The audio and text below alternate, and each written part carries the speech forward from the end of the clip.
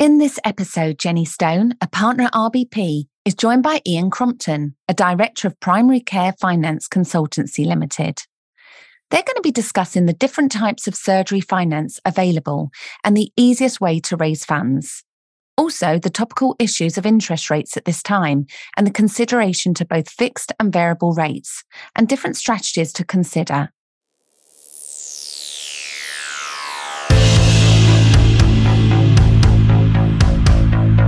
Accountancy on Prescription by RBP, one of the leading firms of medical specialist accountants. We know what you find tough, but don't you worry, as we know our stuff.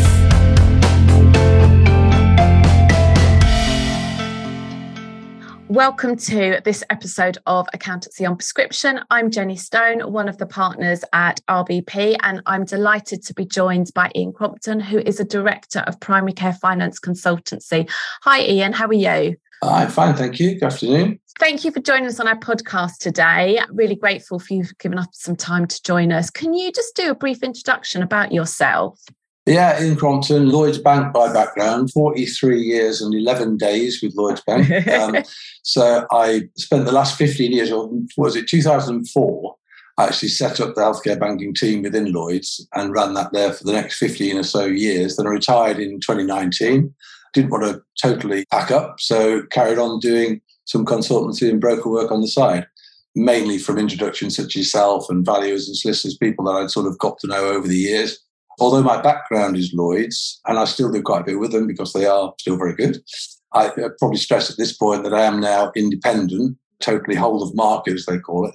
And so I guess it's a bit gamekeeper turned poacher, you could say. And the other thing perhaps to mention is I don't charge my clients anything. So there really is something for free. If I do any work for anyone, my reward, if you like, is from an introducer fee from the provider bank. They pay me for that and they're not allowed to pass it on. So I really am free. It's very rare, isn't it, that anyone actually is free? And also a wealth of experience that you have, because I think we first met you when you were at Lloyds heading up healthcare.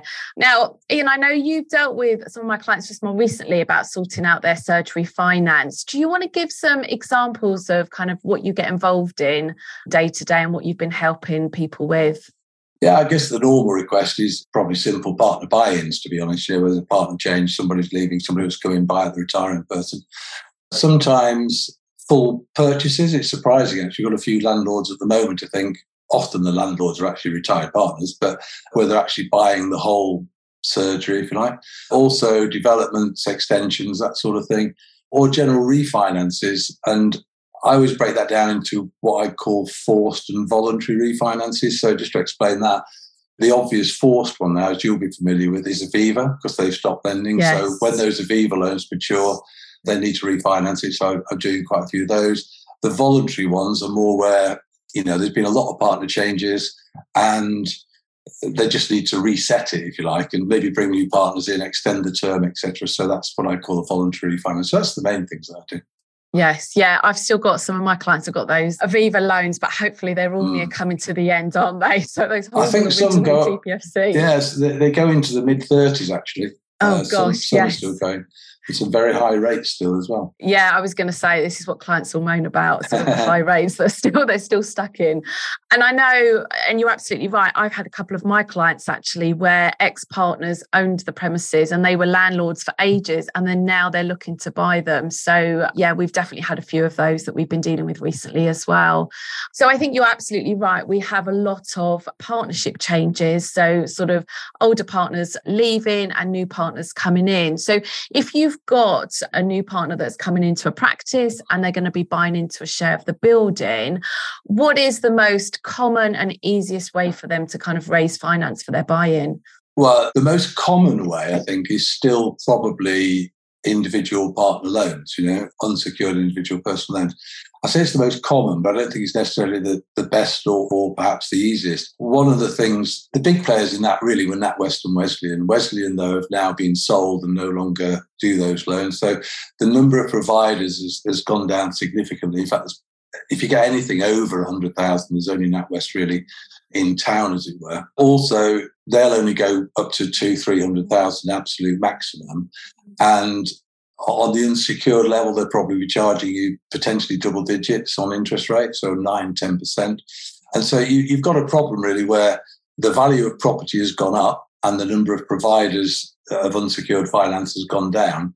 And sort of really since the financial crash, those margins, the bank margin, has gone up significantly.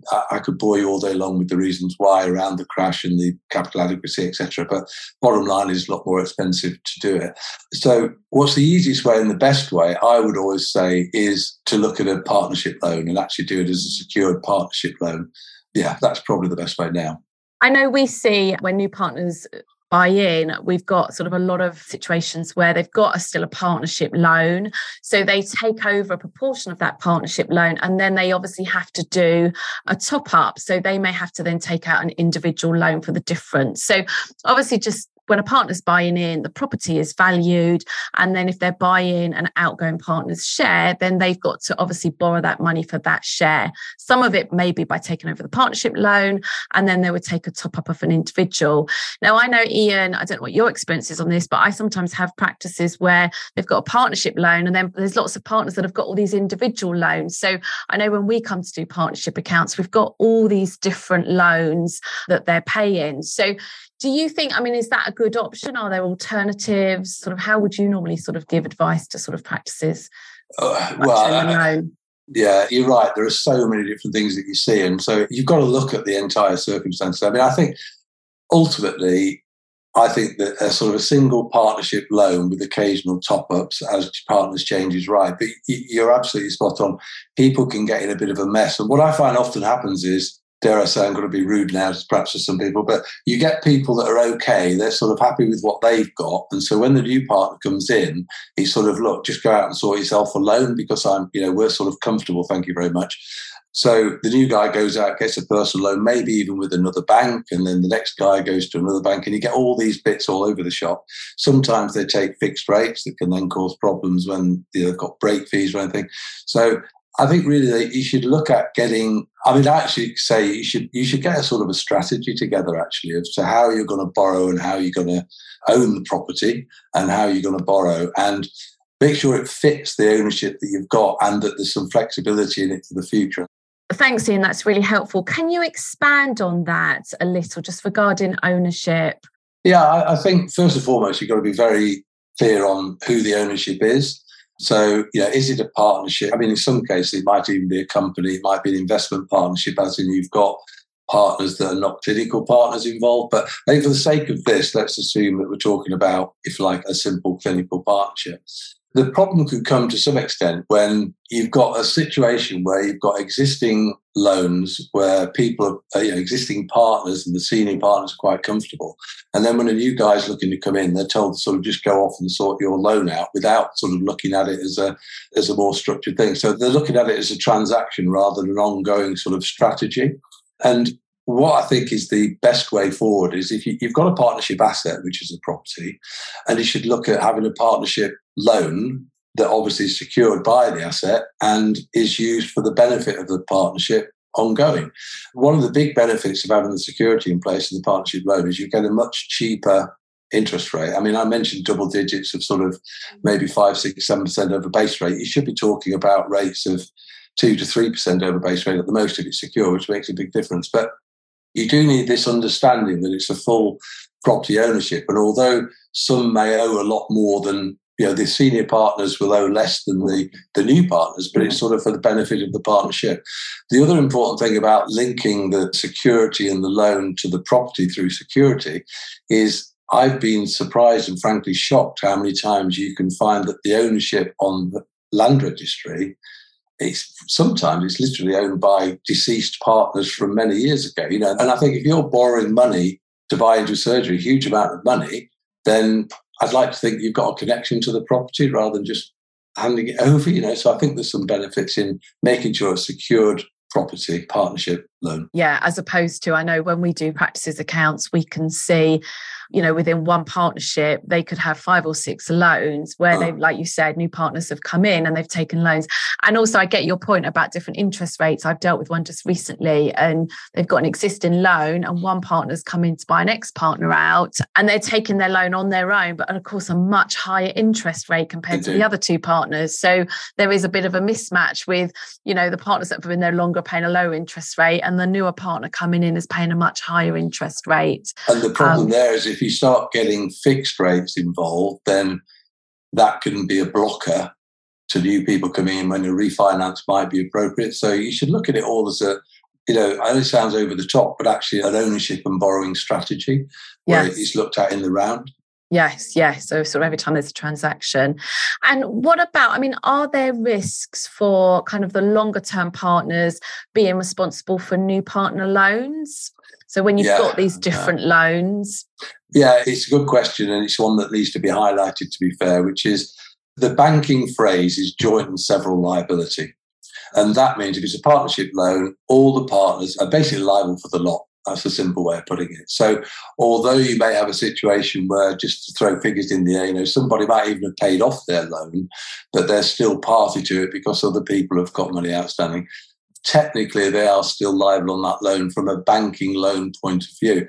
But I think, again, you have to look at it in the round. First and foremost, they're liable on partnership debt anyway, aren't they, within just being part of the partnership.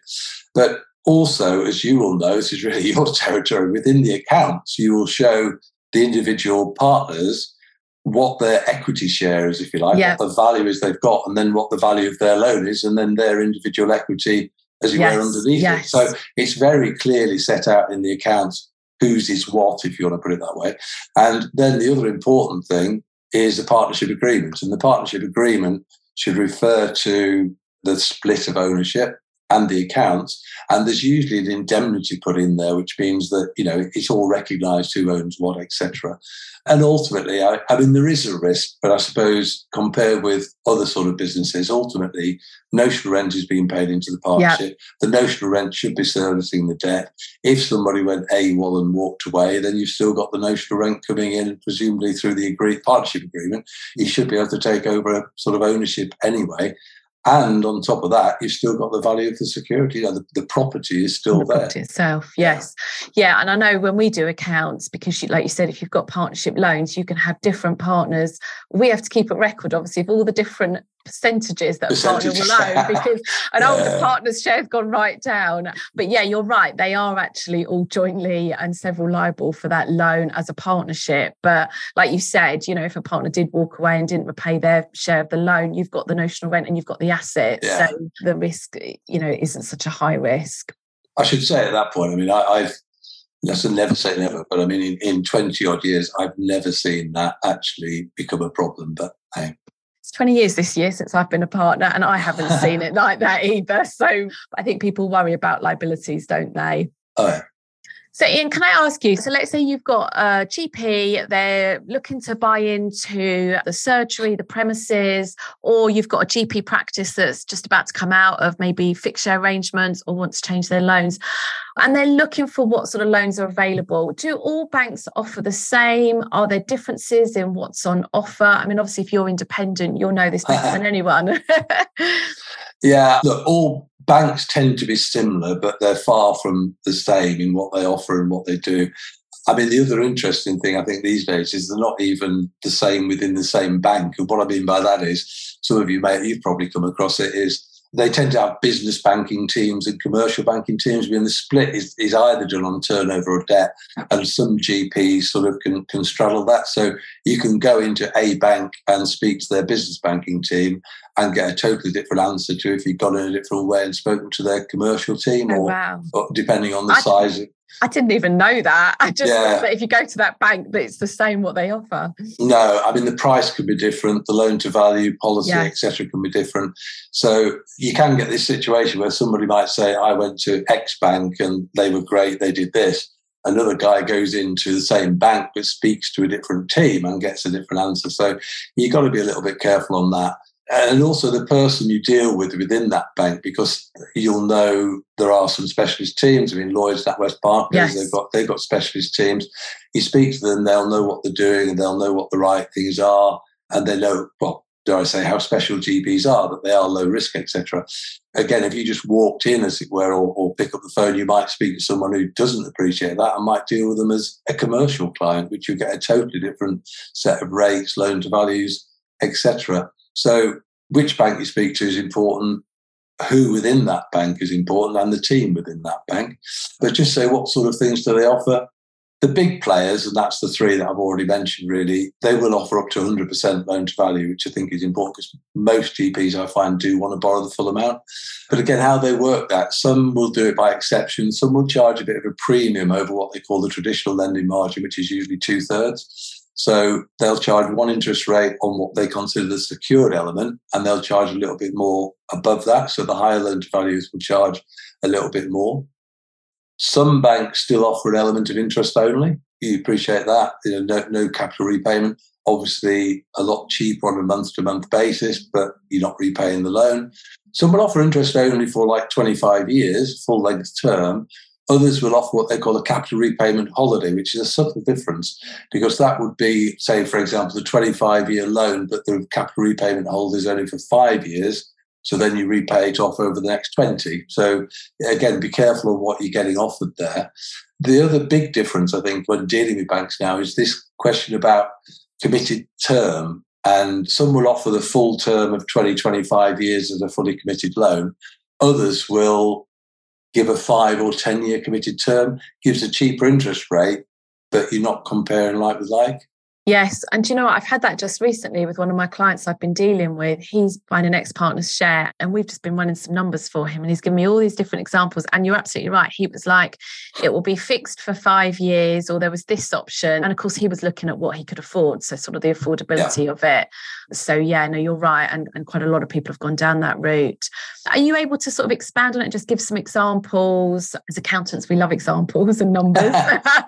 Yeah, I mean, if you go back, I don't know, 15 years or 10, 15 years, but pre-crash actually really is when it changed.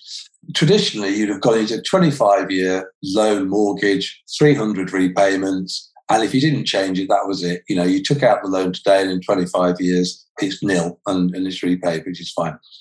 What you tend to find now is that a lot of banks, they'll do the loan as if it's what they call the 25-year profile. So they'll do it over 25 years and 300 repayments. But they'll only commit the funds for 5 years or 10, or whatever. And that's a bit like you get in residential mortgages. So there's probably the best example there is with a mortgage. Again, when I took out my mortgage, it was a 25-year mortgage. And, if nothing changed, then it got repaid. Nowadays, if you get a mortgage, the odds are it'll be a 25-year loan, but you get a 3-year deal, you get a 5-year deal, maybe a 10-year deal. And then it gets reviewed. The same thing happens within the banks, that they will look to perhaps review after 5 years or 10 years. At that stage, a bit like your residential mortgage, the interest rate may change, you may fix it or whatever. The reason it's done, which is what people perhaps don't understand, it's to do with liquidity. I mean, again, sort of get a bit technical, but it's to do with the liquidity post-financial crash, was it's lower risk to the banks and they're encouraged to have more liquidity, which means the loans, the funding isn't committed for so long. So where it matters to the GP or the borrower is it's a lot cheaper. There's a lot lower cost for the bank. So as an example, the traditional 25-year loan still available, probably 2.5 over base rate is a finger in the air sort of figure. If you did a 25-year profile but with a 5-year commitment, you'd probably get it about 1.6, 1.7 over base rate. So there's a significant difference in the rate. The little kicker on it, though, is to be aware that when you do the 5-year review or the 10-year review, you'll have another setup fee. You shouldn't have security costs and probably won't have a valuation cost, but you'll have another setup fee, which can easily be 1 or more %, and the interest rate can change. So in a pure maths basis, if you like, it's probably cheaper to go for the 5-year option. You've got to do the sums on it. But then there's the hassle factor, if you like. Another positive on that, to be fair, is if you've got a big partnership where you've got lots of partner changes and refinances on a regular basis, it can actually make a lot of sense to go for the shorter profile rather than spending on a longer term commitment. When, I mean, the average GP surgery loan is between 6 and 7 years before it refinances. So why pay for a 25-year commitment when the odds are you're not going to use it? Yes. Yeah, and especially as you're right, partners are changing all the time. So, practices are often having to look at refinancing, aren't they, when partners change? Yeah, that makes sense. And certainly where we've sort of get involved, I mean, we obviously don't get involved in advising on the mortgages, but I often get clients come to me and say, Jenny, and the banks normally present a whole load of different examples of this committed mortgage. And then we get involved with kind of looking to say, well, what's your notional rent? What's the interest on it? And how does it sort of work out for them financially? So with everything sort of you've talked through, and it does get complicated, doesn't it? Nothing straightforward. How does if a practice are looking to sort of refinance, how do they decide what is the best option for them? It depends on circumstances. I mean, I go back to the start and where I would look at it if I was talking to someone. I think first and foremost, you need to look at your property ownership and borrowing strategy. So how is it owned? We're assuming a clinical partnership. Are all new partners expected to buy in? So you almost need to be looking at succession. Is it going to be required that when somebody leaves, they've got to sell, the new guy's got to buy in? You can put that in the partnership agreement to make it standard. I'm sure you've seen that.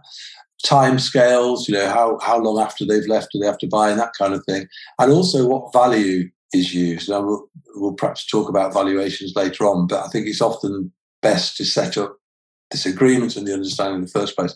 Then when you get onto the borrowing side, again, how you borrow, I would suggest a partnership, secured partnership loan for the benefit of the partnership. But then how are you going to do it? And as you said, there are all these different options. So do you want the lowest cost per month?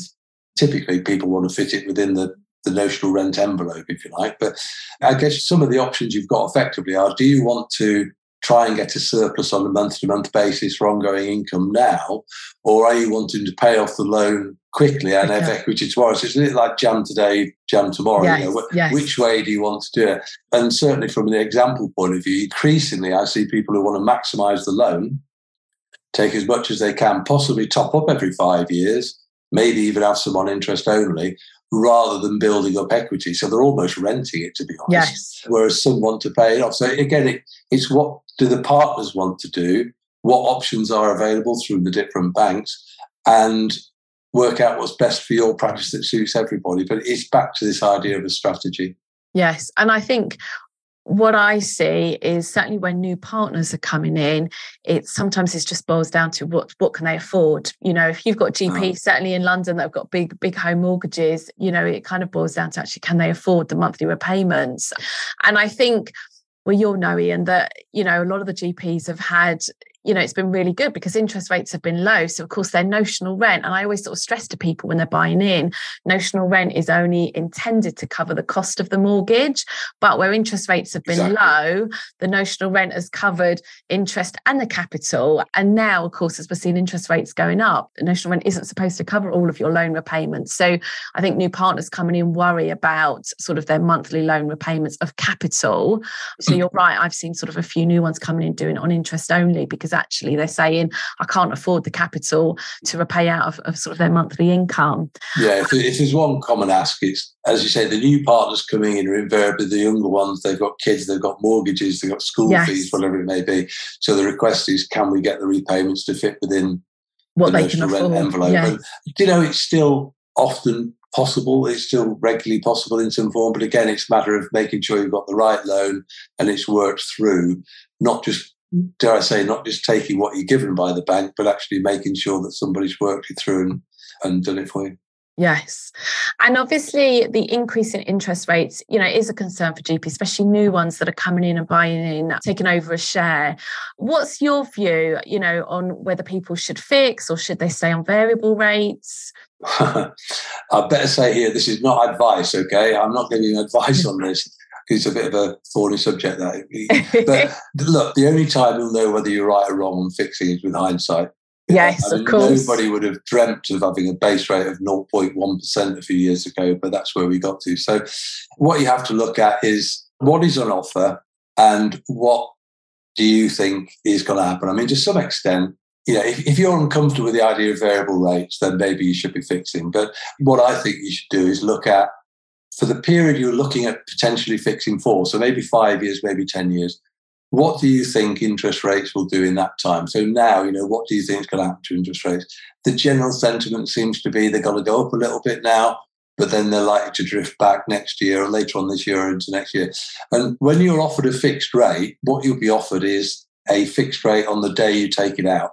So instead of base rate, you're offered what they call a cost of funds rate, which is typically a little bit more. So base rate today is 3.5%. Cost of funds rate today is probably near 4%.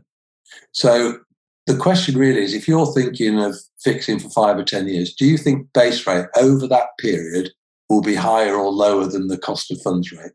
And if you think, I think it's all going to go tits up and, interest rates are going to get higher and it's going to be above 4%, then fix it. If you think that actually there's a lot of government borrowing, unemployment, recession, whatever you want to say, and you think interest rates are going to come back down again, even though they may go up short term, you think they're going to come back down again, then maybe go variable. But the other thing to say on this is that some people think it's all or nothing.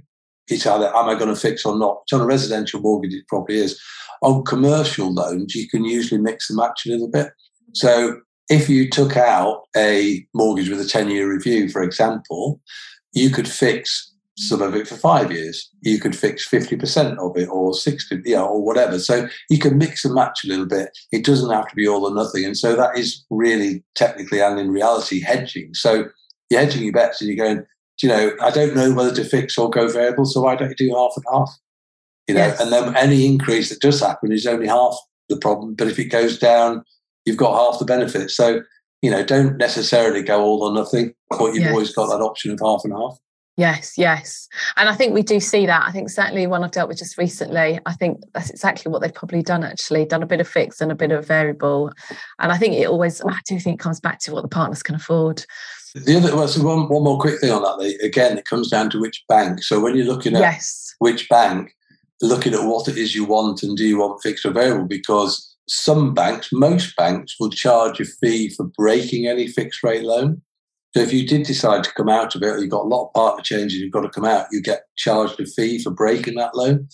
There is one of the major banks who does not charge to break. So that might be something that would push you towards that bank. But you've just got to look at all the options.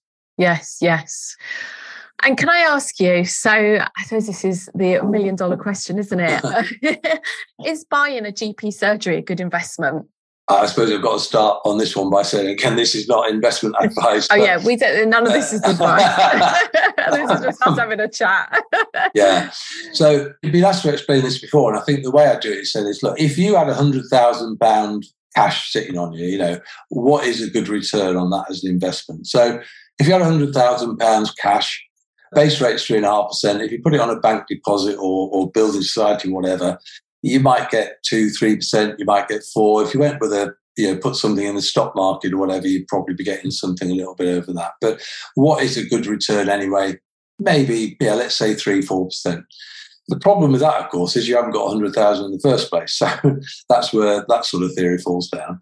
But with GPs, you've got the opportunity to buy an investment and borrow all the money for it. So what you have to look at is not just the return, the 2-4%. You've got to look at the cost of buying that investment, if you like, the cost of borrowing. So with base rate at 3.5 at the minute, as we speak, margin typically maybe 2-2.5. So your cost of borrowing is going to be 5.5 or 6%. So if we then take it back to where the returns are on property, just to give a simple example, and let's stick with this 100,000. So you've got a partner who's got a chance of borrowing for £100,000 share of their property. Let's keep the math simple. If the share they were buying was £100,000 and their share of the notional rent is going to be £10,000, they're getting a 10% return. Okay. If their share is £100,000, they're getting a £5,000 notional rent share. That's a 5% return. Now, if you had the cash or whatever, that's maybe quite a good return and maybe quite a good investment compared with putting it on deposit. But you've got to take off your cost of borrowing. So in the example I've just given you, let's say that's 5.5%, 6%, then the 5% returns maybe not that good. The 10% return, I'd say, is pretty good. It's good, yes. Now, that's a very simplistic, and you'll be the first to say you've got tax, etc. I know. And you can feel that one. But also the other thing, I guess, is to remember is the property typically over time will go up. The notional rents typically will go up. If the loan's getting repaid, then, simplistically, that the NHS is paying off your mortgage, and at the end of it, yes, you own 100,000, which is actually now worth £150,000. Your loan's repaid, and then you are getting potentially a 10% return. So I think most people would say it's a good investment, but that is not advice. No, and I think the same. I do think, like you said, it's GP practice. The rent gets paid by the NHS. It's sort of, as long as the practice is there, it's guaranteed. But I know that younger partners coming in, they're very wary about buying into the property. But it is, like you said, it's a long-term investment. When you leave, your mortgage is paid off, you've then got an asset to sell. You're right. I should just actually touch on the tax really quickly, is just to say, because I think what I see is a lot of people kind of go, I'm going to get notional rent of, let's say, £10,000 a year, and my loan repayments, including capital, are 10,000. I'm not making any money. But actually what the tax man will look at is your notional rent is 10,000, but your interest on the loan might be 6,000. So you are making £4,000 profit. So you would have to pay tax on it. And actually the added cost as well is that notional rent is pensionable income, so it becomes pensionable income, and there's superannuation to pay on it as well. So you're right. I should mention about tax. It depends whether you're going to look at, again, it's back to this equity build-up or income, because you just need to look at your particular circumstance. It's difficult for us speaking here to say what it is. But, I've worked examples for people in the past where it may be costing them month on month in, if you like, personal cash flow. But when you look at what equity that is buying them through the capital repayments, it is still a good, if you like, long-term investment, even on a day-to-day basis. You're having to contribute a bit. Yes. Longer term, it's still a good equity build. No, absolutely. And I think what's happened is, I think with low interest rates, partners weren't having to necessarily contribute monthly because the notional rent just covered everything. Absolutely. And I think it's now where interest rates have gone up, partners are having to contribute, but it's still trying to get them to kind of appreciate, well, you're paying off a mortgage and you're going to have an investment, or you're going to have an asset at the end to sell. That's what you're paying for. Ian, just as we sort of wrap up our podcast today, are there any tips on what practices partners need to watch out for? Yeah, a few little things. Things I always mention to people is about valuations. All banks will want a valuation completed by their specialist panel. Their specialist panel will consist of names like H. Rafley, Pinders, Christie's, the names you'll be familiar with, who are specialists in the market. The valuation has to be done on behalf of the bank, because that's the way they get the benefit of the security and back to all these sort of regulatory sides of things. So it has to be done for the bank. So one little tip is, if you've got a partner change, you say, well, we need to know what the valuation is. If you go out and get that valuation and pay for it, you then go to the bank and say, can you provide the loan? They're going to want another valuation. So you're potentially going to end up paying twice. So if you're in that situation, perhaps ask the bank to do the valuation, hopefully agree to use that one. Also, make sure the valuation is done as an owner-occupied property, which is what it is. The GPs own it and they occupy it, and they're getting notional rent. And so it will usually be a valuation related to a multiple of the notional rent, in actual fact. But only this morning I had one on where the property was worth literally twice as much as a building plot, to convert. So you say, well, the valuation is, 1.5 million, but the professional valuation as an owner-occupied surgery would be less than $1 million. So if you're agreeing the value, make sure you're comparing apples with apples, and it is an owner-occupied surgery. And just to say on that, the bank will only ever lend the lower of purchase price and valuation, their valuation. So again, in that example I've just given you, no way is that guy going to be able to borrow 1.5 million, because any professional valuation is going to come out way lower. The bank will always lend the lower amount, not the other valuation. Another thing that's increasingly topical, and I guess it's around, sort of sustainability and all that. Property now, to buy and certainly to mortgage, you have to have an EPC rating of E or better. So the bank, that you will be asked for the EPC rating, the energy performance certificate, like you get on fridges and all that. Yes. And the bank is not allowed to lend on a property that is not E or better. So, that's a regulatory thing. Tax, we've mentioned it a little bit, but one of the things we touched on early on was old or retired partners selling, where there's been a gap in clinical ownership. SDLT, so stamp duty. Again, I come across quite a few people where they want to buy it, they've agreed a price, but they haven't realised stamp duty is payable. So again, maybe your side of things to some extent, but just beware and ask the question about tax.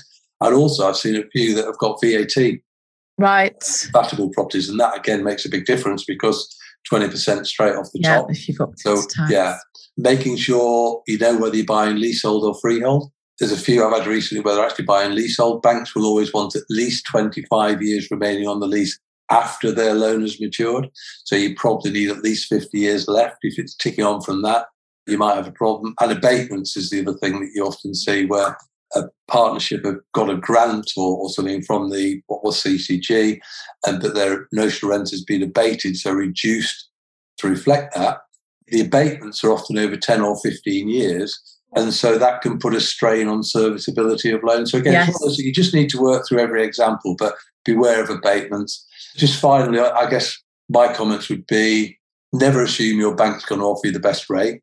When you're looking at it, don't assume that's going to happen. You'll probably find that you can get a better rate elsewhere. Whether it's worth moving is another matter, and I'm happy to talk people through that. But don't assume your bank's going to give you the best rate, and don't just look at the headline. Look at, what term is it over, what else is involved, any other fees and penalties. And I guess my long-term tip to people is don't look at the transaction, look at it as a strategy, look at longer-term requirements. So whilst 60% loan to value may work for you now and the bank you're with will provide up to 70%, question is when the next partners leave, etc., you're going to need a higher loan to value. So think about that. And the sort of final tip is when you buy in, always think about how you're going to get out. Yeah. So to some extent, getting other people involved and making it easier for new partners to buy in, it might seem, why do I want to be doing that? But ultimately, it'll be you wanting to leave. So, think about how you're going to leave when you're actually getting in. It sounds a long way off, but it is a really good point, because I think this is, where I see some practices where they've got partners that have been there and they're coming up to retirement and they're like, well, we haven't got a young partner coming in that's going to buy the property, or they don't want to. So absolutely a very valid point. Ian, thank you so much for your time today. It's been really, really helpful. So I think really anybody that's listening, I think if they're looking at raising finance for the surgery premises or looking to buy in, then obviously if you do want to speak to Ian, if it's all right with you, I'll put your contact details in the show notes that will go out with the podcast, and then people can contact you. No, thank you. That's been absolutely brilliant. Just to say, if you're enjoying listening to our podcast and you've enjoyed this episode, then please share it with your colleagues and like and subscribe. Thank you for listening. You have been listening to RBP's Accountancy on Prescription podcast. For any updates, please visit www.rbp.co.uk or follow us on Twitter at RBPCA. The contents of this podcast is for general guidance and informational purposes only and does not constitute any form of advice. The information provided by RBP is of a general nature. Appropriate and tailored advice or independent research should be obtained before making any decisions. RBP does not accept any liability for any loss or damage which is incurred from you acting or not acting as a result of listening to Accountancy on Prescription.